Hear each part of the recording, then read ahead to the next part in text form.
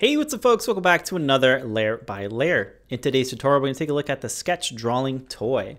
So this is a snap fit case that has the TFT feather wing and a feather in the back there. This is a really fun sketch drawing toy inspired by an Etch-a-Sketch style project. So with the display, you can draw pixels with these two potentiometers. And what's cool is that you can use this switch to do a pen up and down. So then you can move a cursor and kind of draw separate shapes. That's really neat. And then you can use the center button to clear. So that's really fun.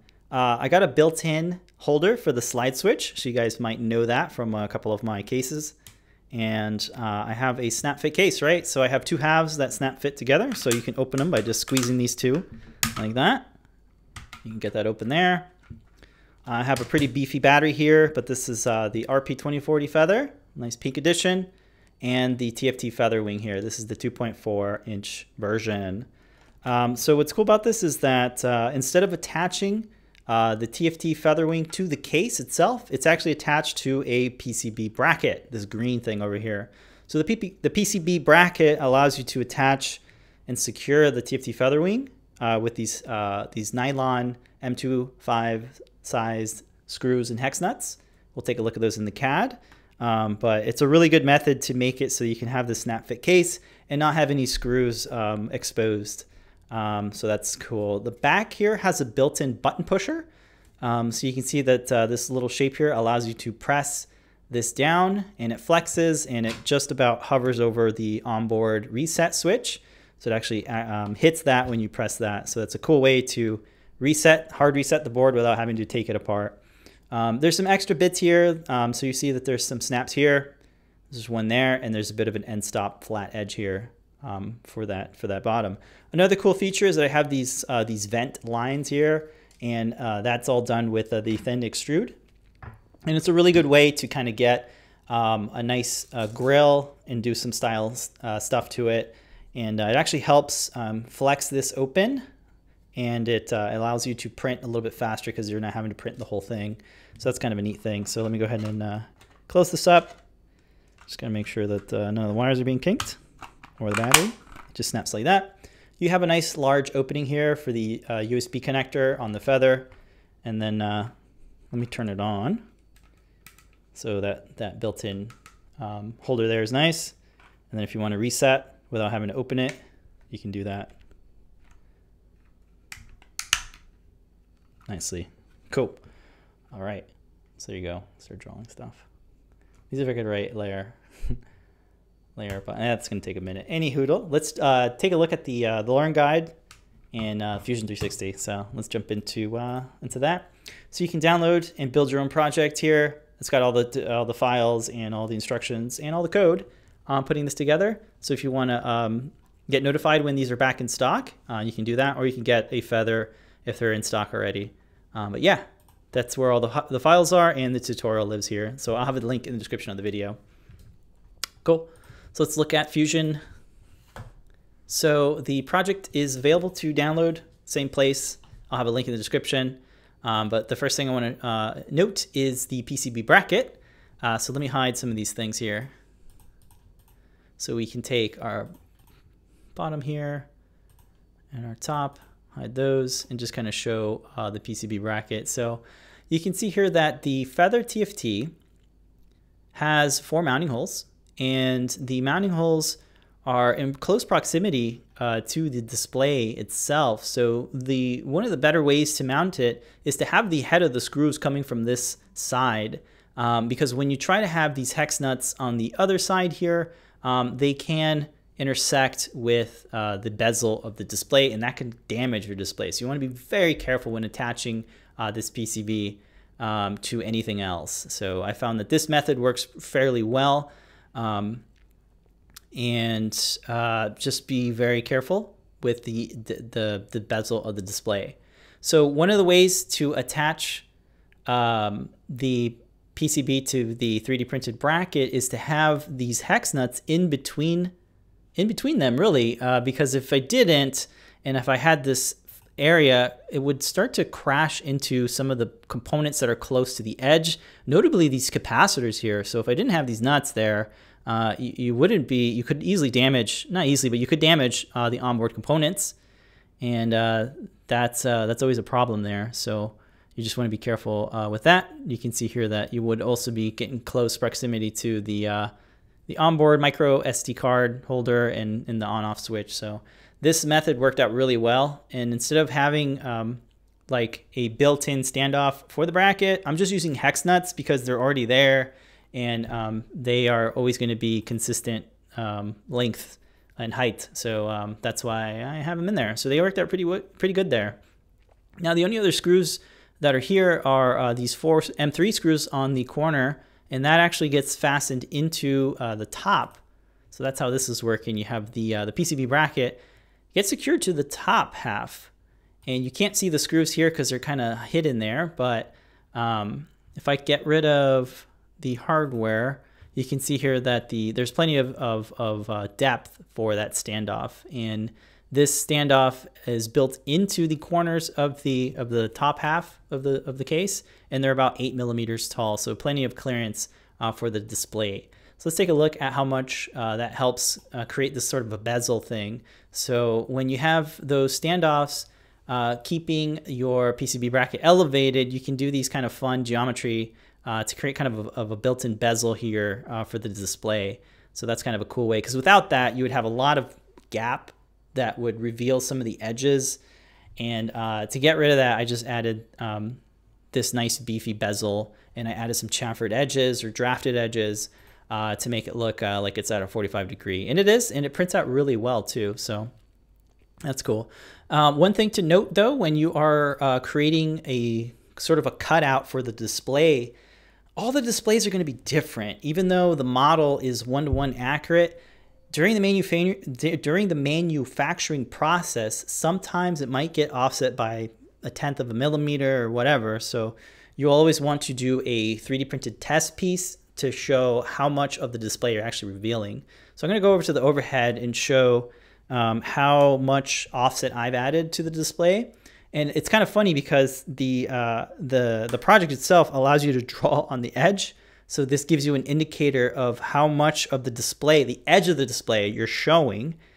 So here you can see I'm drawing at the bottom. And as I get to the right side and I move up, I could offset that a little bit more. And even though I'm already at the final stages of the thing, I thought it was okay. You know, it's fine. It gets hidden a little bit there, but you can still kind of see it.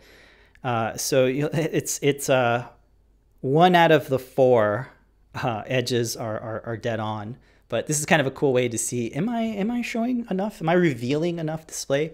But again, every single TFT feather ring is going to be slightly different because during the manufacturing process, folks have to use double-sided tape to stick the display itself to the PCB, and it's not always going to be the same. There isn't a machine that does it like perfectly every time. So at least with this product, the TFT Featherwing, you want to be a little bit, you just want to be aware of how much you're revealing and how much you're showing off in the display. Maybe you don't need to show all the display. Maybe you're doing rounded edges and stuff, but just for this project, you kind of want to be able to display all of the pixels.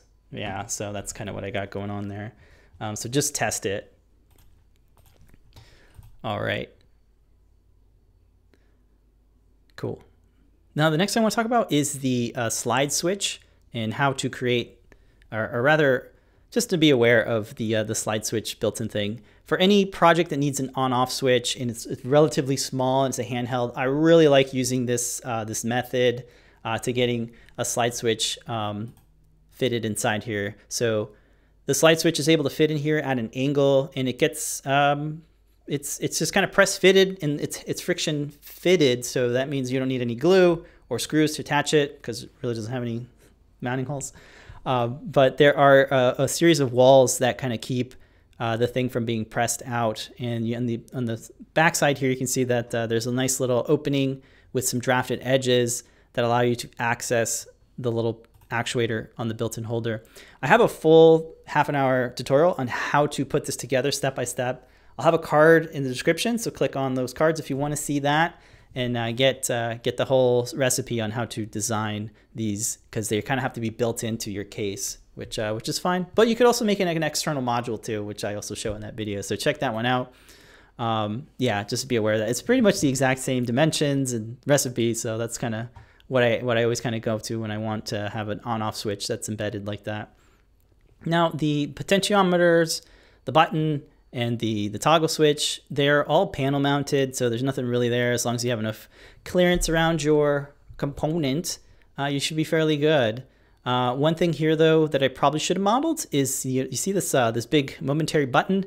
Normally they come with a hex nut, and that hex nut can be kind of big. So I got lucky where the hex nut just about started clipping one of these surfaces here for the built-in slide switch, but I was able to get away with it. It wasn't too bad. It was just a really nice tight fitting, but I wish I had modeled that in here because I would have maybe pushed this a little bit more so to have a little bit more clearance. But yeah, it's always a good thing to model your hardware, because then you can get a really good accurate representation of if your stuff's going to intersect or not. You can always get a good example of like, if your screws are long enough or not. Are they too long, right? Cool. So yeah, let's take a look next at how the two halves are snap fitting. And one really good way to do that is to do a cross-section analysis. So here, looking at it from the side view, you can see I have a little bit of a different going on here. So on this side, you can see I have these the snap fit nubs and the little grabbers on the bottom. And what I've done is I've made it so that it doesn't go across the whole surface or the whole length of the case. It stops right here, right before it starts getting to the USB connector, because this would crash into the feather, and that's a bad thing. So that's why I don't have it there. Let me get rid of the section analysis and just kind of reveal the bottom half, because the bottom half is really what has the main snaps. I'll hide the hardware as well, and the PCB bracket. So here we go. So you see here that the left and the right sides are pretty symmetrical. It's a mirrored feature. So whatever I did here is also on this side. But you'll notice that I could have done that for this, the bottom and the top surface, but I really didn't need to. So I just added one here, and it's a custom length, so it doesn't go across the whole length of it. And I like to have these corners open because it allows the case to be opened more easily. A lot of the times you'll see my sort of classic snap fit cases, the snap fit geometry goes along the whole case, and that's okay in some cases, but for this one I wanted to be very specific, and I wanted to have those corners open so that's just easier to open. So now on this surface here, I don't actually have a grabber, I just have a end stop. It's just a flat extrude that goes up, and there's no tapered angles or anything. It just doesn't need that. So if I bring back the top, you can see kind of how it's working there. So this just prevents the case from being slid from that way. So it just stops that from happening there. And then this stop will stop it from over there, that grabber there. So that's kind of how that's working. And then on the left and the right sides, you can't open it because both sides are acting on it. So that's how it stays secured. All right, so sometimes when you're making a snap fit case, you really don't need to have it go across the whole thing. Be very specific and strategic about where you're going to place your grabbers, where you need them. Another reason I have it here, the snapper on this surface, is because without it, I originally just had a regular end stop, and what happened was I would see this little gap in between the two. So there just kept being a gap there like that. And so what I ended up doing was just adding that grabber there, and that made it stayed secure shut. And that's a nice way to do it. But I didn't really need it here because this area really didn't have a gap, because none of the there's no components really there that are kind of preventing it from kind of being opened. So yeah, that's why I have it very specific on where I put my snaps. Now another fun feature on the back here, on the bottom half, is this button presser. And the way the button presser works is that it is designed to have a little extrusion cylinder, and that cylinder hovers right above the feather, the reset button that's on the feather. And luckily enough, just about all of the feathers have the reset button in the exact same location. So for what I showed you here on physically, I have the RP2040 feather, and that tends to work fine because, hey, the button's right there too. It's off a little bit, but it's enough to still actuate it, which is fine. But with the M4, it's pretty perfect and accurate. And I actually have a tutorial on how to sketch this out, and using the thin extrude feature, you can create these features. Yeah. Anytime I create this, I always have to make the feature a little bit longer than I always think, because your finger is kind of large, and whatever the length is here ended up working really good. But with that, once I had that button presser and I wanted to add these lines to create kind of a vent opening, I had to be strategic about my lines because I don't want them to intersect, because then it would just kind of fall apart, right? So yeah, I just use the trim tool when I'm sketching, and I just kind of massage the lines so they're not coming across of it. So they're actually two separate sketches, and that way they are independent from each other. So you can see here my reset button pusher is just the line, and I use the extrusion line to extrude that out. And then my grills themselves are kind of done like that, and I just did some offsets once I created it. And then I really am a fan of the fillet rule, where you can just say, hey fillet, just make a fillet on this feature, because I have too many edges to select. So that's always a good thing too. I'll quickly go to that and see if I can get to it. The fillet rule is always a nice one. Oh, where are you, fillet rule? There you are. So here's the fillet rule. You can always go here under fillet, change it to rule fillet, and then where it says faces or features, I just selected the one extrusion, which was extruding all these lines, and I say I only want the fillets and I want the radius of 2, and that saved me maybe an hour of having to select. Shoes, how many edges is that select? I wish it would tell me how many edges it's doing, but it doesn't, and I don't have to know about it. I love this feature. It's the best. So huge shout out to the fillet rule, one of my time-saving secrets. But that's going to do it, really.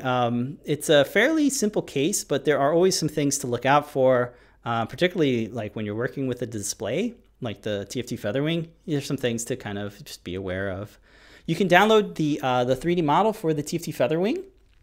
Just be aware that there are no headers that are populated on there. Maybe you want to add your own. So that's why I kind of have it free there. But you do have the onboard components like the micro SD card, the on-off switch, the reset button, some of the capacitors, and of course the display with the bezel and everything. So, all right, there you go. Real quick, I'll show the Learn Guide again. You can get the full tutorial on how to build it, all the parts there. If they're out of stock, you can, of course, sign up to be notified when they're back in stock. Don't forget, you could also check out the GitHub repository and download all sorts of Adafruit models. That's going to do it for me. Until next time, make sure to make a great day. Bye, folks.